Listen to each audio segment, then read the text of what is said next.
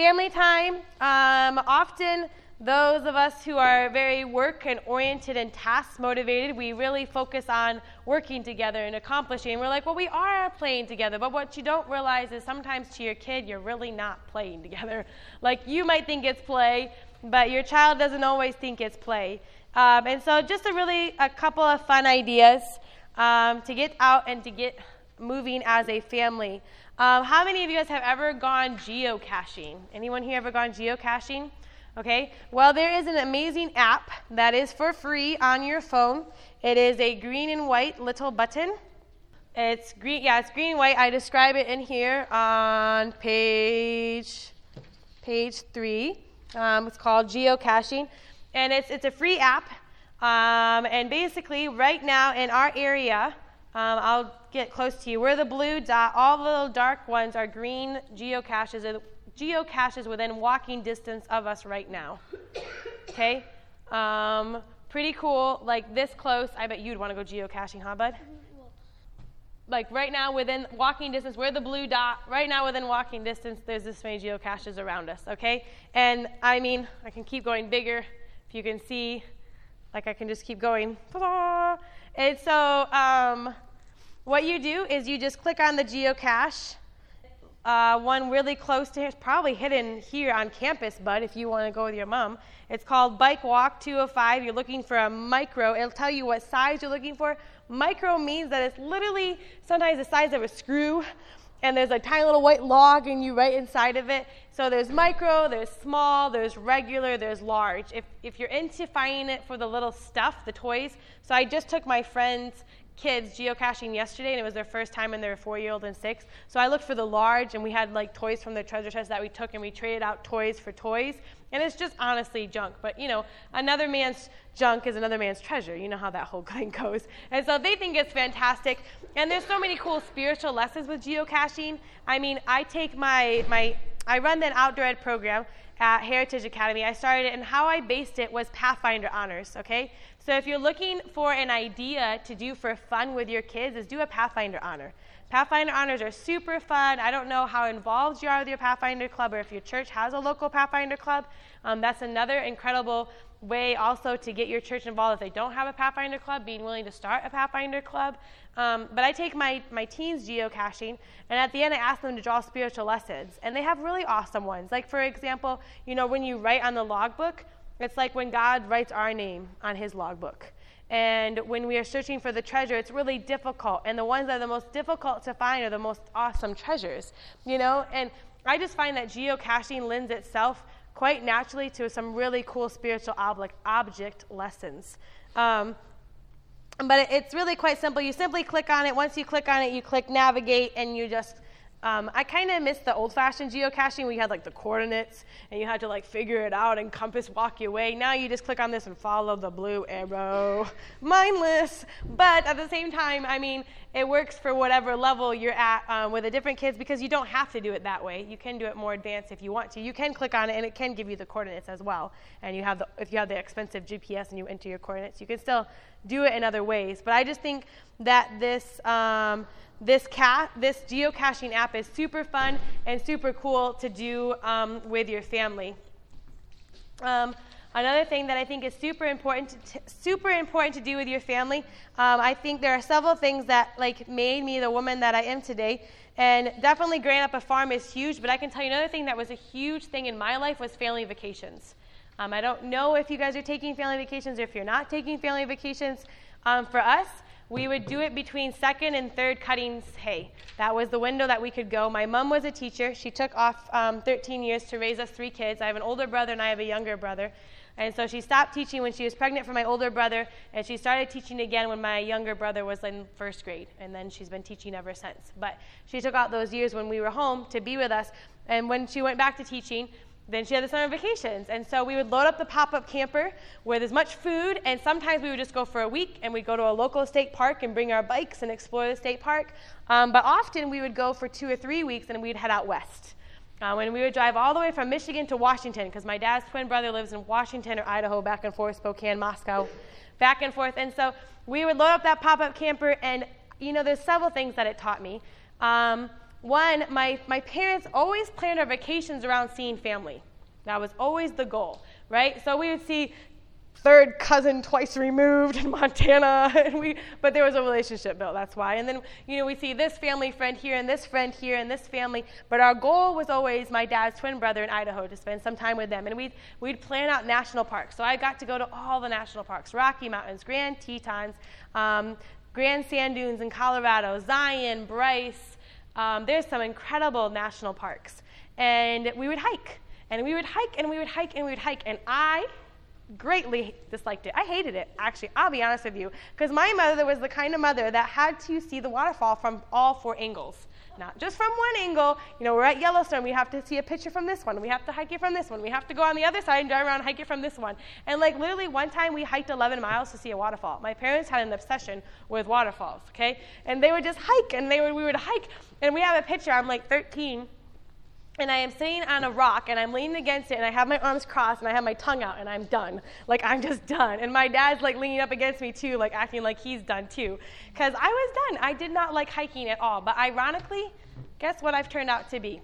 The exact same thing. I will drive miles to see a waterfall. I will hike miles to see a waterfall. I lived in Europe for a year when I studied and at Newbold in England, and I literally spent 6 hours in Paris, and I was like, okay, I'm done.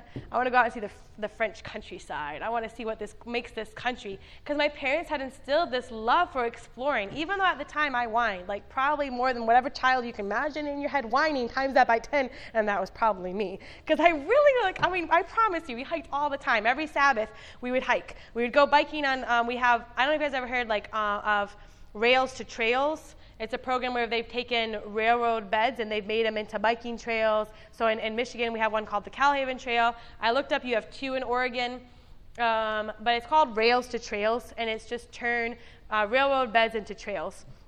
And so we would either bike on Sabbath afternoon, or we go to Fort Custer and bike, because my brothers were big into mountain biking, and I'd be so frustrated because I was terrified, and they'd go off, and I'd stick on Yellow Trail with Mom, because I wasn't going to go. I couldn't go down the steep hills. I'd get scared and jump off the bike and get hurt. So it never worked out very well. But I really am thankful to my parents for doing those family vacations, and honestly, they were not huge costs, because camping at the national parks is very inexpensive. Now, you don't have a shower, so you have to balance your campgrounds. Unfortunately, I feel like camping has really gotten on in price, because when I've tried to do road trips with my friends recently, KOAs are $40. So you definitely need to figure out how to make camping easier than it is currently, and maybe it's getting a pass or something. But the national passes, I think now set at $50 at $75 for a national pass. If you have a 4th grader in the family, National Guards, national parks.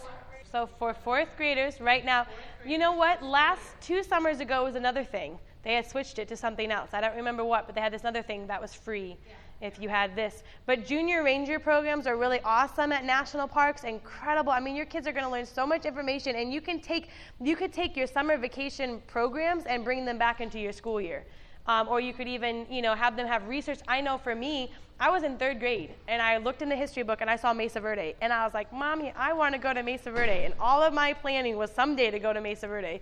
And I still, honestly, it's one of my favorite places. I just think it's so fascinating. Those cliff dwellings and the Anasazi Indians, I have a fascination just because I saw a picture when I was in 3rd grade in my history textbook, and I wanted to go there. And my parents made it possible, and we went to Zion. We went to Mesa Verde. I just really appreciate that my parents made it a priority to see national parks, because it also gives me a desire to preserve my environment.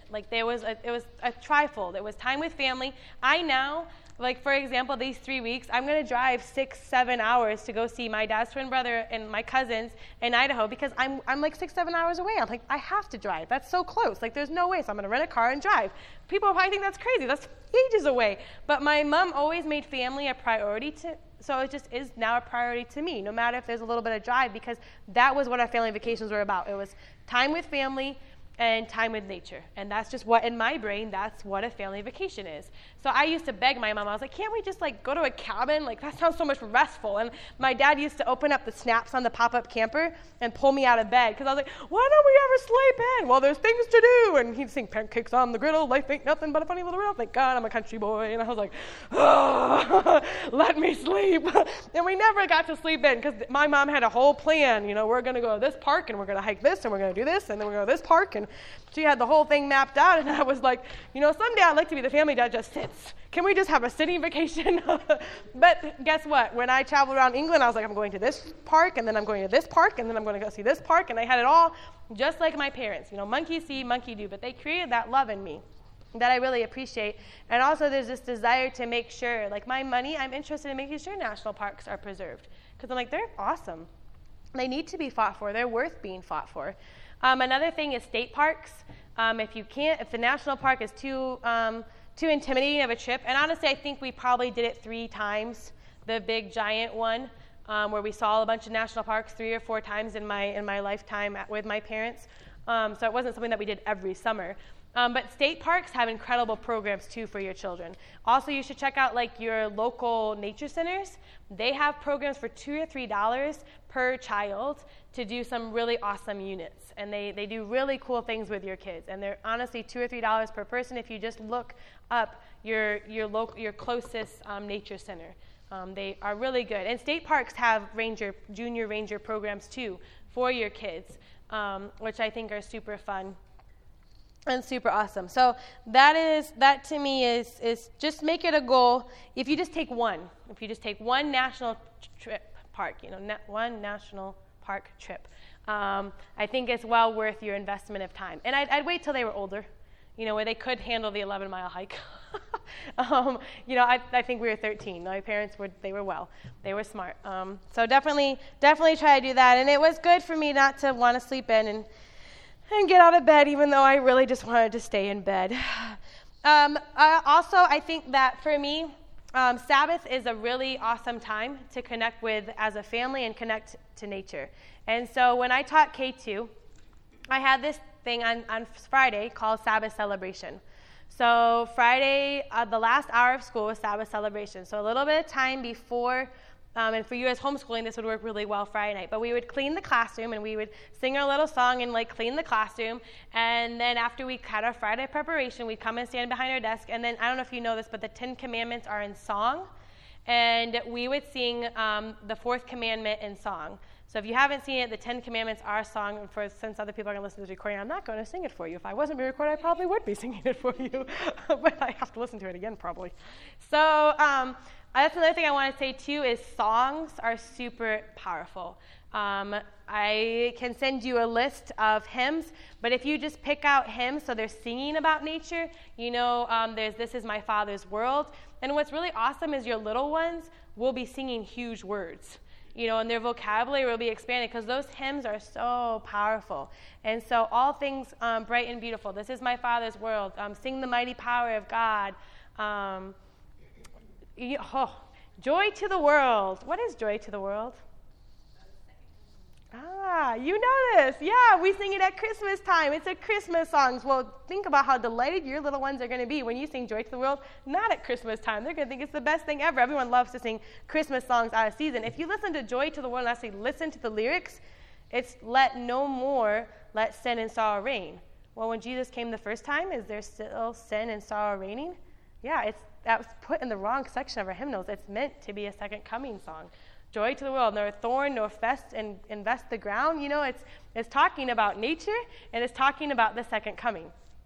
So pretty cool. So definitely, make a point in your family worships to sing about nature. So back to Sabbath celebration. So Friday, I have them clean the classroom, and then we stand behind our desk, and we sing Remember the Sabbath for our start of Sabbath celebration. Then we're like, okay, we're starting Sabbath celebration. And I always talk about how the earth is a gift. I've gone over that. I think the earth is a gift to us. And Genesis is one of our first commands is to take care of the earth. And I say, let's spend time with Jesus. And we have our special Jesus journals. And we do something nature related and spending time with Jesus. But the biggest thing is I want my kids to never think that Sabbath is boring. So I want to send them home with a toolbox of ideas when mom and dad are tired and want to take a nap. They can be like, oh, my teacher did this, I could do this. So it might be something simple like taking Play-Doh and making Bible scenes and making nature scenes. It might be simply going out for a hike, and there's this sticky tack paper that's sticky on both sides. I just stick it to their bellies, and then they're allowed to stick whatever they want on their stomachs. And they just think it's fantastic. And they think it's so much fun. And then I just take that sticky stuff and I stick it to like this white tack board, and then they have their art hanging, and that's their art. And everything in that little sticky stuff means something to them. On some little point in their adventure, they learned it. And we did the fruits of the Holy Spirit. One time that was my theme for the year. So I correlated all the fruits of the Spirit every month. It was one of them. And I said, this isn't something you earn. This is something you work hard to be like. It's something that is proof that the Holy Spirit's in your heart. You don't work hard to be loving. It's something when you ask Jesus to come in your heart, then he makes you more loving. It's proof that you have Jesus in your heart. So we look for examples of love, and we would find it in nature. We look for the fruits of the Spirit, but we look for them in nature. Where do you see love happening? Where do you see peace? Where do you see gentleness? Where do you see long-suffering? And we go out in nature, and we try to find where the fruit of the Spirit was being shown in nature. Other things we would do is we might just go for a hike and go for different scavenger hunts. There's all sorts of cool scavenger hunts. I like the one on page 4, the awareness scavenger hunt. Something humans can't live without. Something red in nature, evidence of an animal. The youngest natural thing you can find. The oldest natural thing you can find. Something beautiful in nature, 2 seeds. Something with a smooth texture, something with a rough texture. Something that makes a sound when the wind blows. Something that has a good smell. Something natural that has no purpose. Good luck on that one. But I just think this is a cool awareness scavenger hunt. But even having your kids come up with a scavenger hunt is super awesome. So one of the ideas I did with my teenagers, and they loved this one too, was I had them take Frisbees, and they took their Frisbees, and I put them into groups. I had 16 or 20 kids, and I put 5 in a group, and what they did is they took their Frisbee, and I had built a biking trail. At Heritage, I helped build this biking trail. It's like a 1-mile-long or 2-mile-long loop. That goes like behind the girls' dorm, boys' dorm, greenhouses, and it goes around. And I said you have to hide it within 50 feet of the trail, this Frisbee. And then they came back and they had to write a map. They could either draw a map or they could write a list of clues. And then we traded maps, and then it was a race to see who could find the other person's Frisbee first. And my teenagers loved it. And it was awesome because here I have a bunch of, I want to be inside. And it was kind of chilly that day. But I have them running all over, hoop and holler, trying to find these Frisbees. And they thought it was great. They thought it was like a fantastic, fun thing. And I think it's like a game that you can play with your kids as well. But just really making Sabbath a time of celebration. And it doesn't necessarily mean that you have to put a lot of work in. It's like an exhausting thing. But it's time that you just tell your kids, this is time with Jesus and nature. Like really stress that this is the time to connect with the Creator. It's a time to be reminded that you are not the Creator, but you're created. It takes a lot of pressure off you when you don't have to be the creator of your own life story. You just have to surrender and let the Lord make you let the Lord be the creator of your life story. And so constantly going out into nature and be reminded that you are created, I think, is super needed in our lives. Some other fun Sabbath ideas that I think are super fun is the memory hike. So I know for me, hikes were not my favorite thing. Now I'm thankful for them. But as a child, I just thought they were dreary and never-ending. And maybe you're blessed and your kids absolutely love hikes. But we would hike all the time. But I think this memory hike sounds super fun. When hiking out in the wilderness, whether it's in the mountains or in the forest or in the desert, it's important to pay attention to where you're going and where you have been. For this hike, tell your kids that they will be hiking for a certain distance, and when they get to that point, they will be asked questions about certain objects along the trail to test their observation skills. As a variation, have each child think of 10 questions of his or her own after the hike. Have the children write down their questions and then exchange with each other. An example, on which side of the trail was the tree with the bird's nest in it? What colors were the flowers in the middle of the trail?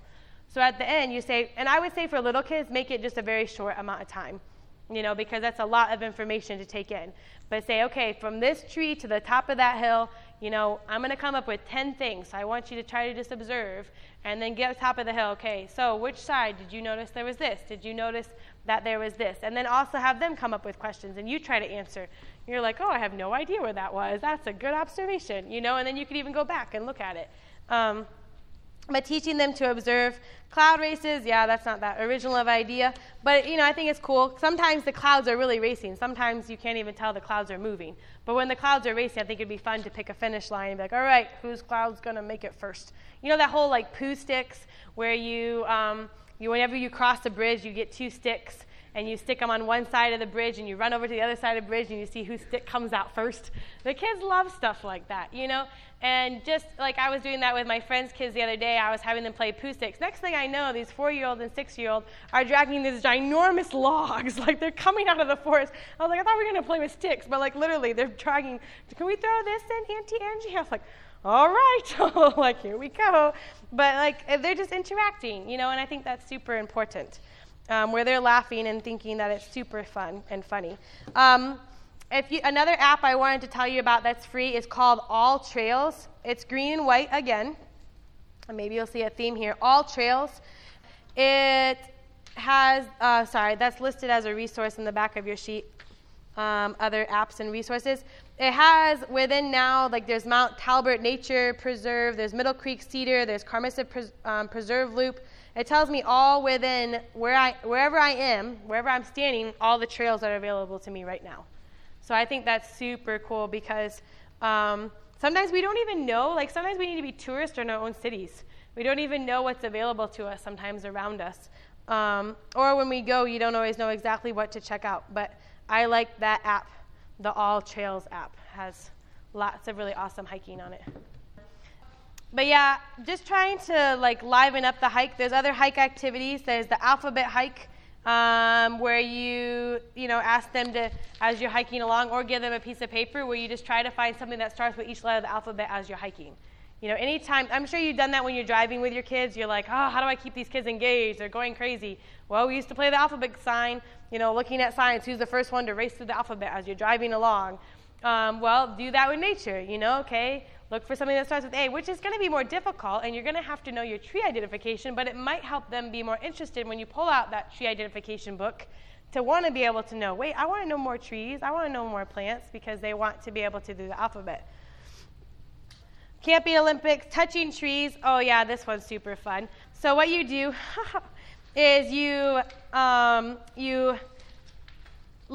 take one person and you blindfold them, and you take them to a tree, and they feel all over that tree, and they just really try to identify that tree, and then you lead them back, and you can lead them on whatever crazy trail you want. Just don't make it too far away, and you lead them back to the starting point, and you take off the blindfold, and they have to go find their tree that they touched. Okay? It's super difficult, it's super hard, unless you can really figure out some identifying factor about it, So you do want to set parameters, or they can just be super discouraging for your kid. Maybe just say, you only can lead me within 15 feet or 20 feet, set parameters. But I found that one's super fun. It's just to go feel the tree and try to find which tree you felt. It's super funny and super fun. Other ideas.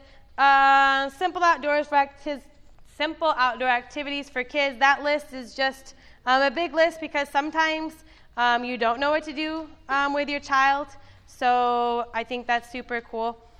Another thing, too, is go time. Somebody else came up with that phrase who listened to myself on Audioverse. She says that now they have go time. And go time stands for go outdoors. And they've now put that into their family, and they're just like, all right, it's go time, let's go. And they just think that's fantastic. And they have, like I talked about, that special backpack with whatever outdoor gear you want to put in there. Bug kit, magnifying glasses, binoculars, field journal, pencil, crayons. And definitely try to encourage them to start using their Bible, which I'll talk about next session about how to really make that Bible come alive. It's super awesome, super exciting about how to make that Bible.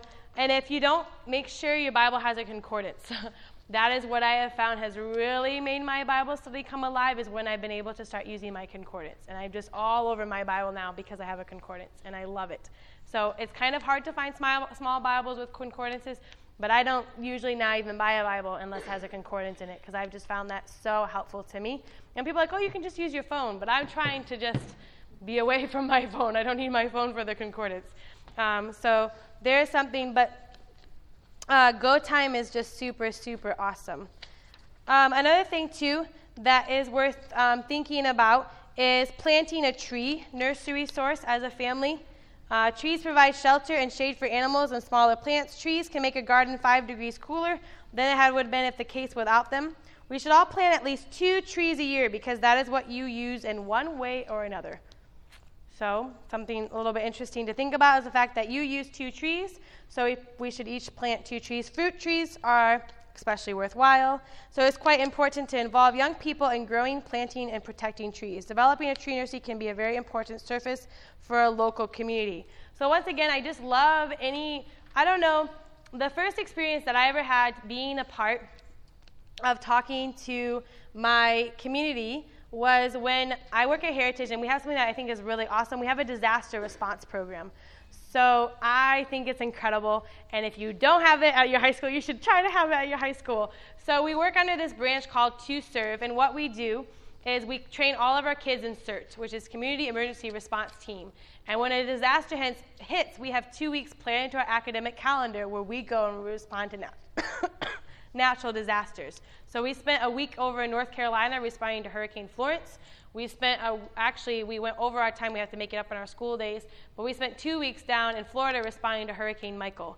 And our kids, they go in there and we gut houses. I mean, when a house gets flooded, after the water recedes, you have 90 hours to get everything out or black mold is going to set in. That's all. That's the window you have. And there's, the incredible thing is the Mormons have an incredible disaster response program. In fact, we use their data to know which houses to respond to. They have 1 day a year where they fast, and all the money that they would have spent on food goes to responding to natural disasters fund. That's just what they have in their curriculum and in their plan as a church, is responding to natural disasters. So you'll go down there and you'll see helping hands everywhere and different Mormons all over the place in natural disasters. It's just incredible how they're so actively involved in it. So we were down there responding, and this was actually last year. We were down responding. I think it was Hurricane Matthew, Hurricane Irma. I don't remember. There's been so many. It's terrible. And so we were down there responding, and you use this giant database. And you get on this database, and you click on different houses to see what their needs are. And our kids are in there gutting out houses completely, picking up, you'll watch piles and piles of everything you can imagine all in the yard, and like an army of youth, it's gone. It's incredible and awesome and totally incredible. And we'll take everything they own, because it's terrible. Everything they own gets ruined. Can you imagine, everything you ever own is up on the curbside, and it's very sad. And so we're down there, and the community, the public board, the pastor was a member on that community's board. So whatever local government it was, he was on it, which I've never seen an Adventist pastor on a local board, but he was on his governor's local board. I don't know what you call it. Anyways, they asked us to come because they wanted to thank us. So we went to the mayor's office. We went to the community center where they're having all the officials meet. We're listening to their meeting, and they're going back and forth, and then they thank us. And then after they thanked us, we're like, can we sing for you? So every time we respond to a house, we sing this song called Still. I don't know if you know what it is, but the chorus goes, when the oceans rise, when the thunders roar, I will soar with you above the storm. I will be still and know that you are God. And it's powerful. So we sang this, and the entire, all these community members, community leaders, just sat there and wiped the tears off their faces. If we could get involved in our communities, it goes back to that line, if your church closes doors, would your community even notice? And I think it starts with us as families, not just blaming our church. Is our family willing to put the time into our church? Is our family willing to look at the church as my family? And not just, that's my church, it needs to serve me. That's my church, it needs to provide this for me. No, am I willing to get involved in my local church? And am I willing to start programs that get us out there, that give us a face in our community, that make our community aware that we are actively involved and we care about their current local living conditions? We care to improve it. And so I just think that is super important. If you can ask your local community, can I plant a tree somewhere? Is there needs? Is there needs? Is there weeding needs?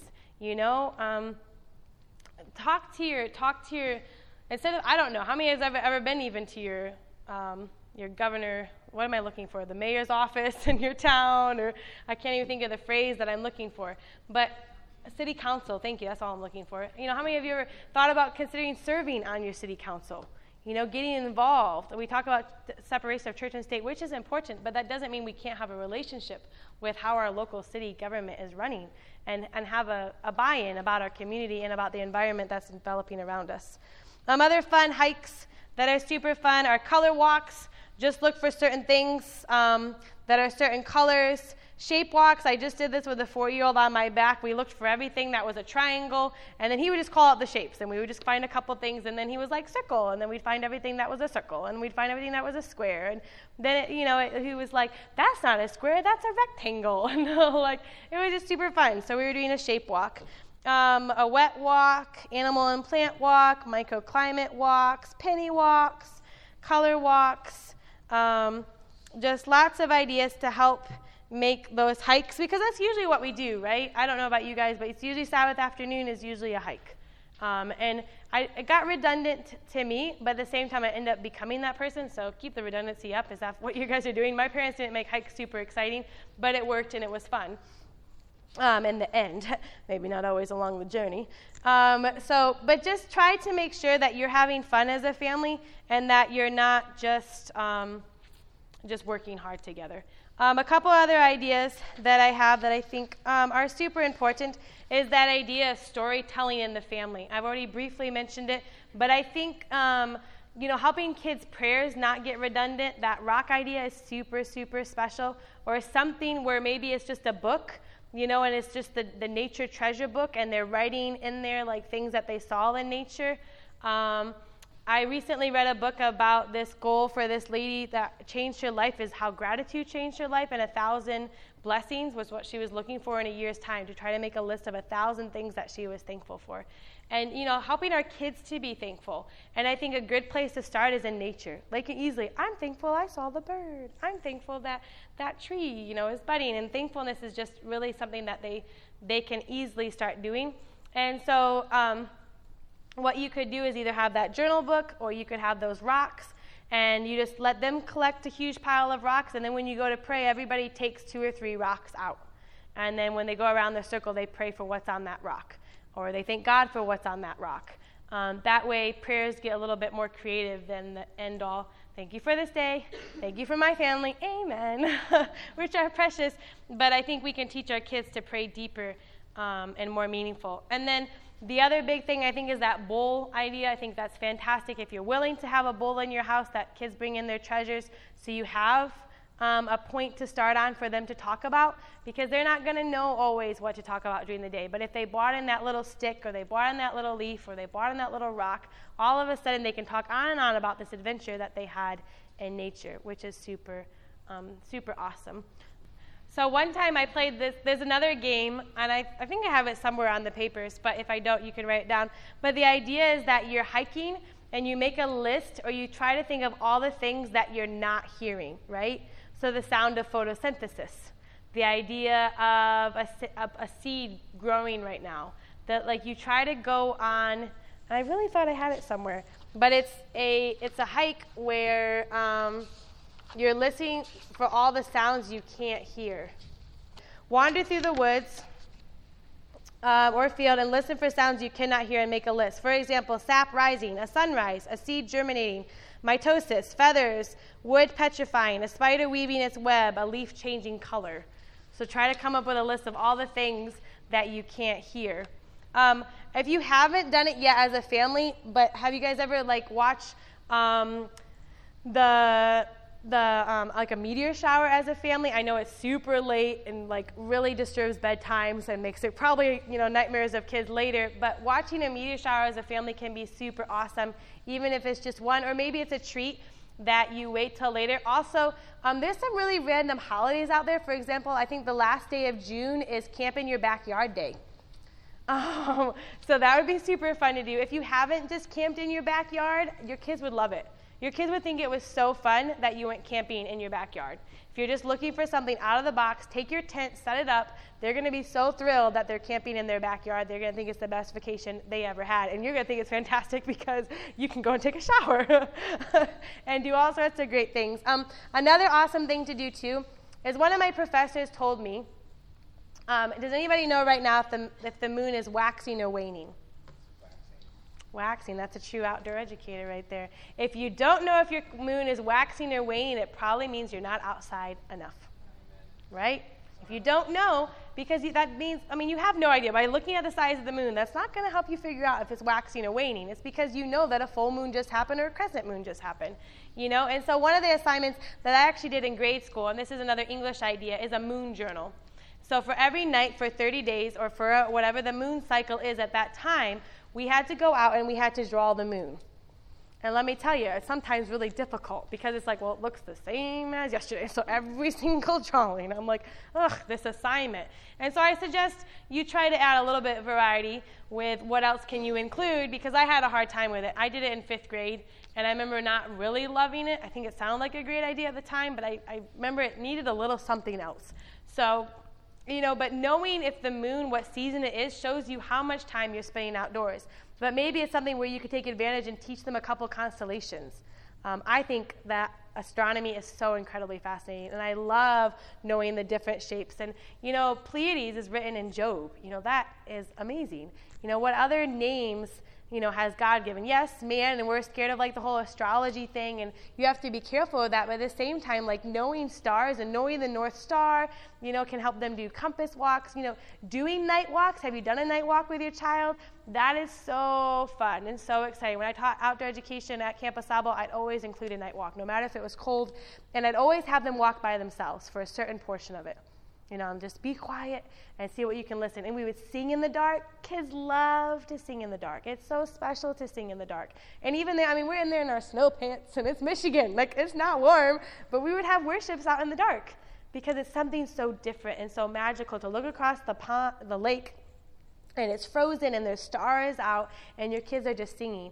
And they just talk like this. They just have so much to say about seeing God. And another thing, too, that's amazing is, I don't know if you've done that popcorn prayer with your kids. Have you ever, right now our church is just finishing up, or is finishing up on Friday, I think, or they just finished. I think they're finishing up this Friday, the 10 days of prayer. Have you guys done that? Or the North American Division is finishing up this Friday, I think, right? That's the 10 days of prayer mark. Working through that with your kids outdoors, doing that, starting with praising God. It's super easy to praise God when you're out in his nature compared to when you try to praise God inside, you're like, I can't think of anything else. Well, when I'm outside praising God, all of a sudden I hear everything and we're quiet, right? Because when you have that popcorn prayer, there's pauses. So take kids through those 4 things. Praise God. After it's praise God, it's confession. And after it's confession, then it's you ask God for things. And then after you ask God for things, it's thanking him again. That's one way that we do it. That's one method. And you just go outside with them, take worship outside. Because if you think about with Jesus, you hear this all the time, but he literally used lessons that people saw on the daily basis when they were outside, always interacting. So the more you can bring worship. Another thing that I think would be fantastic, another church idea, see if your church would allow you to have church one time outside. Just one time a year, you have church outdoors. Another thing that may sound crazy, and I know mothers with their girls in their cute little dresses, what if you have Sabbath school outside? You can buy sheets at Goodwill for 25 cents or $1, lay them over on the logs, so that way people are sitting on sheets. But have Sabbath school start going outside, Start just taking our people outside. And I think as you take them outside, they'll fall in love. And I know there's rain, and then the wind makes it so difficult to hear because the sound is going crazy.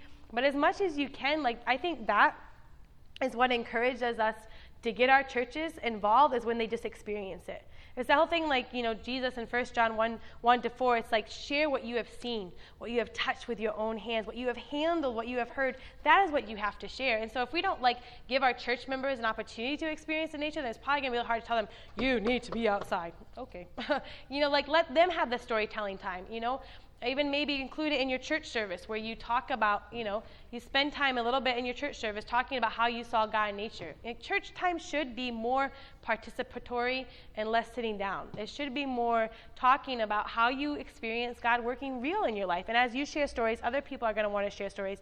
And if you're not ready, if your church isn't ready, do that at home, where you just start sharing how you saw God throughout the day in nature. Yeah. So you start with praise God. After you praise God, then you work through confessions. Then after confessions, it's intercession, asking for things. And then the last one is thankfulness. And, you have to teach your kids the difference between praise and thankfulness, because that can be really confusing. So praise is more praising God for who he is and what he is, and thankfulness is just thankful for the things that he's done in your life. So lots of ways, but I think the biggest and the most important thing to take away is it's just super important to model to your kids what you want them to have. The kind of relationship you want them to have with the Lord, or the kind of way that you want them to live their lives, has to be in your lifestyle at home and in the home, right? And so if they see that mom and dad love to get down and get dirty in the mud, I know sometimes it's hard and it's a whole lot of work, but like with my high school kids, one time we had a full-on blown mud fight. Now they all had to get sprayed with a hose after. Yeah, you're clapping your hands. A mud fight would be fun, wouldn't it? And kids would love it. They'd love to see mommy and dad have mud all over them. They would think that's fantastic. And sometimes in the garden, you might just have to take that opportunity just to play with them in the mud. Because let's be honest, like, I grew up in the garden. I didn't always love the garden. The garden is a lot of work. And the garden takes a long time before you get some gratification. I mean, it is. It's months before you actually get to be like, oh, this was all worth it, And it is. It's hot, And so play with them. Turn on the sprinkler and run with them in the water. Show them that you understand that you're willing to work hard, but you're also willing to play hard right next to them. One thing, I don't know if your churches do this, but my church also does a camping retreat at a little, I don't know if you guys have 4-H's in your area, but they often have abilities for little campgrounds and for bigger groups where they have pavilions and stuff. And it's the one we always went to for years was Camp Kidwell, and that was a highlight of my life. I remember looking forward to the time when our church was going to have a church camp out. So if your church doesn't do that, then maybe you could start a church camp out. And it doesn't have to be something like we didn't all necessarily eat together. There was a cafeteria at the Camp Kidwell, but the other one we went to, everyone just had their own meal, so it could work either way. Or another way to just start small is by just saying, hey, I'm camping at this camp during this week, this summer. Does anybody else want? I'll help reserve campsites around. Because I just think those kind of memories that you make with your church family, I can think of crazy stories that happened as I played and I had fun, and my church members now all of a sudden weren't just those people that I saw in the fancy suits. Like, no, they were playing in the water with me. They were throwing me around the inner tubes. They were splashing me. They were roasting marshmallows next to me. I just think we really need to start thinking about building community in our churches before we lose our churches. And it's a burden on my heart that maybe just because I'm young and single, that I see this vast need. Once I have a family, are you kidding me? There's enough things on the calendar. We don't need any more things on the calendar. So I can't say I'm in your position, but from my perspective, what I see is a lot of islands coming together and then going apart and coming together and going apart, when we really could encourage each other in this walk and support each other. And I think really that nature is the key and the answer, compared to more creative programs and better music or fighting about music or, whatever it comes down to, but just simply, hey, we see a need in our community and we're going to go pick up trash. We see a need in our community and we're going to plant trees. We've talked to our city council and there's a pond that needs some restoration. So we're going to get in there, and the kids are going to be in there and they're going to think it's fantastic. Yeah, another big burden on my heart, I think because I work with teenagers, is the fact that we have this idea, and we do it in our churches too, right? Sabbath school is this age group, and the next Sabbath school is this age group, and the next Sabbath school is this age group, and we feel this need to put everybody with their age group, but there is something so incredibly special about crossing the generations. Like, it's just, I wouldn't trade it for anything. I remember as a 12-year-old girl, I would hug all the elderly people in my church as I went out. It was just, there was no way I was going to not pass grandma so-and-so or grandma so-and-so. Like, I loved hugging them, and they were so excited to see me. And I was blessed where we live. My younger brother and I could bike to our neighbors were Adventists, and we could bike down their trails, and there was Grandma Mary. We'd go sit at her feet and listen to stories. And we'd love to hear about her life, and her husband was the one who invented the blueberry picker, but he didn't patent it, so he never got the money for the blueberry picker. And it was wonderful to cross that generation gap, and if you can cross that generation gap, and create outdoor experiences where they can tell your kids, because the truth is your kids don't know. They know this world. They don't know the world where your parents lived in a whole new, different age. Even me, when I talk to my kids, you walk down the street to your grandma's house? Yeah, I walk down the gravel road, across the field, across the other field, down across the other field, up behind the woods, and down the woods, down the lane to my grandma's house. 30 minutes later, I was at my grandma's house. Like, what? That's from the movies. You know, what I thought was from the movies was walking a dog in a community, like walking a dog on a leash. Like when I graduated from college and I got a leash for my dog, I was like, whoa, I feel like I'm in the movies. I've never walked a dog on a leash before because I grew up on a farm and we never had dogs on leashes, period, ever. So the first time I walked a dog on a leash, I thought that was honestly the coolest thing ever. I was like, whoa, this is so fun. But that's what our kids think about, like when you tell your story. So crossing that generation gap, I think, is vitally important, and creating opportunities in nature would really help to connect the generations. But you know, the older ones can teach the little ones, and that helps them in so many ways because they feel like they have a purpose. And your little ones look up to and admire the older ones. You know, there is such a win-win situation when you can empower and not always be the head, which is really hard to relinquish, and trust that they can work together to achieve that outcome. This media was brought to you by Audioverse, a website dedicated to spreading God's Word through free sermon audio and much more. If you would like to know more about Audioverse, or if you would like to listen to more sermons, please visit www.audioverse.org.